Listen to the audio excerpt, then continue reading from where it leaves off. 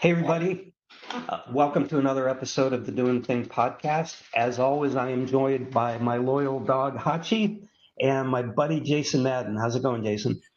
Good. I thought you were about to call me a dog. No, I wasn't going to say anything about Hachi, but then he pitter-pattered across the wood floor in my office. And I'm like, I wonder if people hear that, and I wonder what they think it is. So now you know.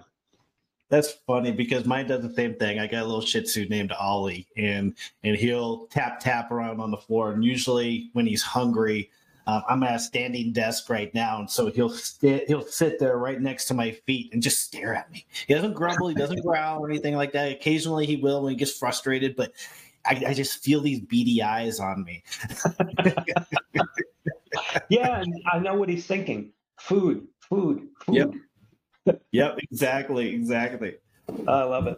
So, in the last episode we recorded, really getting into the coaching experience that Jason and I are very proud to be a part of. And we thought there'd be benefit to explaining a little bit further the next steps in those conversations. In our first meeting, as we shared, really digging into career goals from an income, lifestyle, wealth, and equity perspective. But as Jason said correctly in our last session, we're very intentional about helping people explore self-sufficiency as a potential strategy. And whether that be being more entrepreneurial in a corporate role that you may have, developing a second revenue stream, or perhaps passive investment strategies, or moving into a full-time career change. That's what we begin to put some good data around in the second meeting.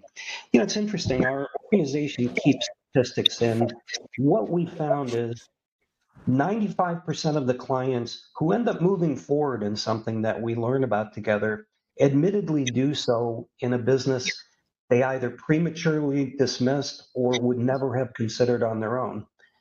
And the reason why is this, at least in my opinion, and I don't want to pick your brain for yours, Jason. We are the aggregate of our life experience and our work experience. And in the job market, the opportunities that you have kind of become a narrowing funnel. Whatever you have experience in, whatever industry you've been in, and whatever roles you played, that kind of dictates what doors open for you. But it also can affect your entrepreneurial thinking, where you say, all right, I've been a VP of sales forever, or a CEO, or whatever I've been. Consulting makes sense to me because that aligns with what I've done in the past. The reality is those rules don't apply in the world that we work in. It's really more about transferable skills, which we'll touch on. Secondarily, in addition to perceptions we have, like saying, I don't want to be in a restoration business because it just looks like a lot of work or whatever that may be, those perceptions can change when you really get underneath that industry. But the biggest thing, and I run into this often, maybe you do too, the anecdotal stories of my best friend has a painting business and he's doing really, really well. So I want to look at painting businesses. Well, okay, we can do that. But what if there are other businesses out there that better align with your work-life balance goals and other things? So what are your thoughts on that, Jason? I definitely agree with all the items that you said there, and I think we are an aggregate of our experiences and our skills and our talents and things like that. But I also attribute that 95% statistic to clients that are open to possibilities, and I attribute it to like that education and discovery process because, like you said, sometimes we have misperceptions of different things, and sometimes our old formula for success doesn't always carry us over into our U 2.0. And what I mean by that, like I crossed over into business from the military, and my form of communication and the ways that I conducted myself it wasn't necessarily the same way I need to do in business. And I had to kind of adjust a little bit. Even though in some cases I could definitely see some parallels to some of the things I did in the military to some of the things I did today, I still definitely approach them differently. And with some of my clients, like you said, with the types that would probably be really great business consultants, and they have all that experience and they're actually doing that in their corporate role, they find that after exploring it as a business, they're like, oh my gosh, I'm like going into another role almost the exact same way, but only it's going to be, me just being in a business and it's going to be starting from scratch. I don't want to do that. I want to try to like recreate myself now that I see these opportunities and all these things that are out there. I'm actually more excited about this role where I can be almost like an executive officer and I can have a team to manage and lead and do things like that. And I don't have to step foot into a corporate office or speak to some bigwig, and I don't have to do that anymore. Like, why not? This seems like less stressful and like maybe more fun or more scalable. But some do that, and they are charged up by it and they're juiced up by it. But that's just some examples of what I've seen. Yeah, absolutely. So, we wanted to talk a little bit about the second meeting, and we use a questionnaire called Tell Us More About You. And here's the reason why. Again, getting back to that idea of narrowing funnel thinking, job market thinking, limiting what we might explore, and anecdotal and all that other stuff, it can be overwhelming to go out and research business opportunities on your own, to learn about funding and resources and models and everything else. Not only can it be overwhelming, there's only so much information you can get by looking at a website. But again, it's based on your current knowledge, and that knowledge in our experience shifts and changes. So we go through a number of different steps in the Tell Us More About You, and we just wanted to highlight a few of them for you so all of you can get a sense of why this meeting becomes so valuable to our clients. So Jason, I'm going to roll it over to you. I think you're going to talk about questions 2, 3, and 4. Yeah. So on this questionnaire, there's 14 questions on there. And some of them we talk in great detail about. And sometimes we cover some of that stuff in our original YouTube 2.0 conversation. We're able to use this as almost like a reconfirmation. Like, okay, we talked about this last week or a couple of days ago. Let's explore that and how you've answered that in the YouTube 2.0. We might see some different changes and things like that as we're bringing our spouse into the mix, as we're bringing a partner into the mix or considering doing that. So actually one of the questions on here is who else? Have you ever thought of partnering with somebody? And there's no right or wrong answer to that. If you have a partnership that that you're considering, why not? Let's explore that. Let's explore what that looks like. Oftentimes, that partner is usually a spouse. And I think the husband and wife team, the mom and pop setup, I think that's one of the better ways to do things, because you have that team member that's always going to support you and is always going to be on board with you, regardless of what the roles are set up as. And it's good to kind of think about that coming in, especially if you're coming in and want to, build a big business. You want to be kind of like that empire builder. Sometimes it's good to, partner with somebody and do that and start out with multiple units. If you have multiple people as founders and partners in that business, those multiple units and something like a franchise is easier to manage, as a husband and wife team or as a partnership. But also on the other side of the coin, partnerships can be really rough. And in a lot of cases, partnerships ruin friendships and relationships, regardless of how well that business goes. And so you have to be prepared. And some people say that partnerships are leaky ships. And I think that's pretty accurate, and as long as you got your bucket of tar and you're finding those leaks and those holes in the boat and you're preemptively plugging them, I think you're on the right track. And you have to have those great conversations with whoever you're considering as a partner to understand how you're going to react to different situations and stress together. Wow, I love that analogy. Leaky ship and bucket of tar. I'm watching pirate movies these days, so. Arr! Hey, by the way, what is this? R-I-E. I have no idea what you're saying. That's a pirate taking an eye test. We digress. We digress.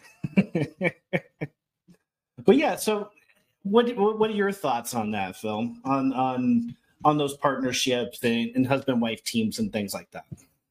Yeah, I think that first of all, I always share with my clients that as you're beginning to learn about potential possibilities, you should always talk to your spouse and tell them what you're doing because what you don't want to do is get all the way through the process, find something you really love, and then have to sit down and say, honey, we need to have a conversation. I want to do this. You wouldn't buy a house that way, right? You Right. wouldn't say, honey, I bought a house. Instead, you'd probably go look at that house together, right? So, I just encourage them to say, listen, I'm taking steps to learn. That doesn't mean that I'm going to take steps to do. We're always going to talk about it along the way and really see how we both feel about it. But I think learning about options is important. And I think sharing that with your spouse is important. I think thinking about could you bring in a potential partner or not is a good question to ask. And as you go through the learning, you'll see the necessity. So yeah, that's what I think. Yeah, and one final thing on partnerships is like sometimes people are really eager to do that at the front end because financially it sometimes makes sense, but sometimes they find that they're going to be able to have when flexibility and lifestyle is key in your U 2.0. Sometimes a partnership is not the best bet because your idea of flexibility might be completely different than that potential partner. And it might be nice to be able to be the sole decision maker in your business. Yeah, love that. Awesome. So I'll touch on one more thing on this and then I'll pass it over to you. But I like to explore your ideal location or better said, your working environment. So most people today, they say they want to work from home. They want to be virtual. They want to have an office space that they have the choice to be able to be in or out, depending on the day, so that they continue to have that flexibility. And oftentimes they say they don't want to do something that's retail. They don't want to do something that's brick and mortar and things like that. And that's okay. There's no right or wrong answer here, but let's explore that a little bit. Do you think that you can work from home when you have a brick and mortar business? I think the answer is a lot of people say no, and they think that they have to actually be at that location and, slinging goods or whatever, products and services on site. But that's not necessarily the case. I'm going to take my hat off right here and I'm going to tell you I own salons that don't require me to have hair or actually even be there. I don't cut hair. And so being the owner's presence in most brick and mortar type businesses is actually a distraction. And you're probably better serving that business by being home and focusing on the operations and the business development side. And maybe you're going out there, and if you enjoy having conversations within the community and networking, that's actually a really great situation because you could talk all day long about this cool business and drive sales to it and drive people to come visit you and things like that. And all you have to really do is spot check, or all you really should do is spot check, make sure, scheduling is being conducted appropriately by the manager and things like that. But you can still grow a really great business from home and have brick and mortar. And sometimes it's the other logic of not having brick and mortar is it's hard to hire and leases are expensive. All very true. But if your goal is to actually expand and scale and turn your business into something with some residual income, sometimes that's the right vehicle for that, depending on where you're at in life. Yeah, that makes perfect sense. So yeah, having that meaningful inspection into the thinking, and again, always thinking, what are you trying to accomplish long term? And that's a productive conversation to have. And also looking at skill sets. That's something else we spend some time on in this conversation, because again, job market thinking tells us what we've done in the past is what we can do in the future.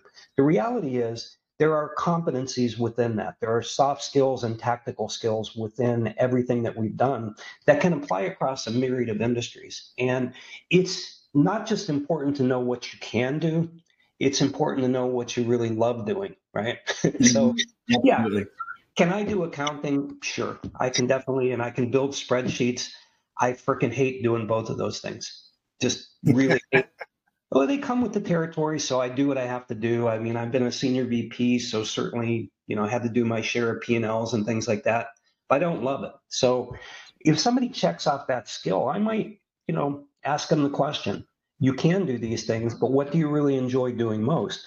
Because Absolutely. entrepreneurship should give us an opportunity for income, lifestyle, wealth, and equity. And we ought to be able to wake up happy doing what we're doing because it's fulfilling a need that we weren't having fulfilled prior to. Um, so that's why we go through skill sets. And it helps us look at industries, again, that our clients may not think about, but all of those skill sets that they have apply very, very well into potentially a new industry. And how exciting is that to just shift gears and go into something brand new? Yeah. Um, the other thing that I like to spend some time on, and again, there's 14 questions. We're only touching on a few of them. But looking at asking our folks to kind of reflect by using a meter and asking questions. Do you feel more confident that there are options for you outside the traditional job market? Strongly disagree, disagree, unsure, agree, or strongly agree. I'm excited about exploring self-sufficiency through business ownership. Where do you rank against that? And I'll want to understand their thinking. And so many times when people say, I'm unsure to questions like this, I'll ask them the question and they'll answer saying, I just don't know what I don't know.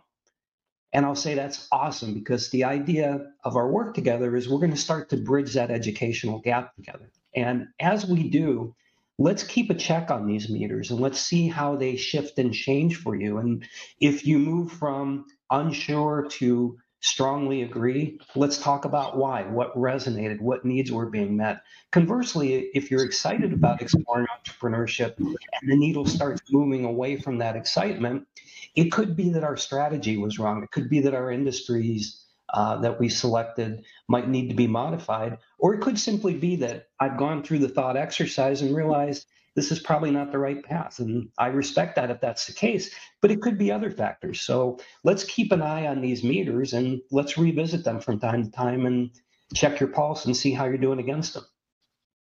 That makes perfect sense, and it keeps both parties in alignment with the overall goals of this whole exploration process and the whole experience. And so that way we can be very honest with each other where we're at, where we stand. Yeah. Awesome. Yeah. And what commonly happens is there are um, factual concerns, and then there are sometimes emotional concerns or fear-based concerns. And all of them are equally important. What we want to make sure to understand is, are you putting potentially um, editable information in the way of accomplishing a goal or a dream, right? I don't want to say that you're right or wrong in your thinking, but has a fear risen inside of you that is preventing you to do something that's actually really good for you? Let's talk about it and make sure that what you're feeling is validated and correct. Factually, the Um, information you gather, right, as you're looking at financial performance and demographics and things like that, let's make sure you're interpreting them correctly. And if you are, and you feel like a business isn't viable, then absolutely, I'm going to congratulate you for, having reached that clarity. But so many times it's not the case. And when you ask a question like, well, if you found out that weren't the case, would it make a difference? Absolutely, it would. Well, let's dig further. yeah, because we might have some preconceived notions in our mind, and just like we said at the very beginning, we might be thinking about something differently than what the reality is. Um, that's very insightful. I learned something about that one today. That was awesome. Cool. And then, the other things we get into, and we're not going to spend much time, we have an inventory of industries that clients may be interested in learning about. And we challenge them to think beyond their current experience to ones they're just curious about potentially learning. And we also get into, and this is probably as important as anything else, in meeting one, we've talked about lifestyle, work-life balance, long-term goals, but now we start to quantify that to say, financially, what do you need to see from a business in year one? Where would you like to see the growth capability of that business into the future? And then starting to explore different resources that can be learned about together, right? Yeah, how do you support that? And how do you resource it? So yeah, that's where we get an opportunity to kind of uncover some different resources that are out there that could be available to you that you might not have thought about. And there's a lot of different things. And I think that's another opportunity to have another episode on business financing, because we've done one a couple years ago, but there's some new things out there and some new updates in the world on how we can resource and finance our businesses. 100%. And I'm just going to plant the seed towards that because I think we should. I think we can all agree, listeners included, that there is some market volatility. There are some exceptional impingements on the market, be it the Ukraine war, the energy situation, the supply chain complexities, on and on, right? Inflation. And these things are having an effect on our portfolios. And the question becomes, can we shift those monies towards something that will perform better for us? And if so, how do we do that? And that's really what we'll talk about in the next session. I agree with that. I agree. And this is some things that are hitting close to home, even on my side, because my wife and I, we're invested in those things. We have 401ks, IRAs, thrift savings plans, and things like that. And if you're like, and we're like everybody else, we took a little bit of hit on those in the last couple of months, over the last year, actually. So how do we shelter that? How should we restructure some of those things? And and we're thinking putting some things back into the businesses and growing something that's an active investment that we have a little bit more control over.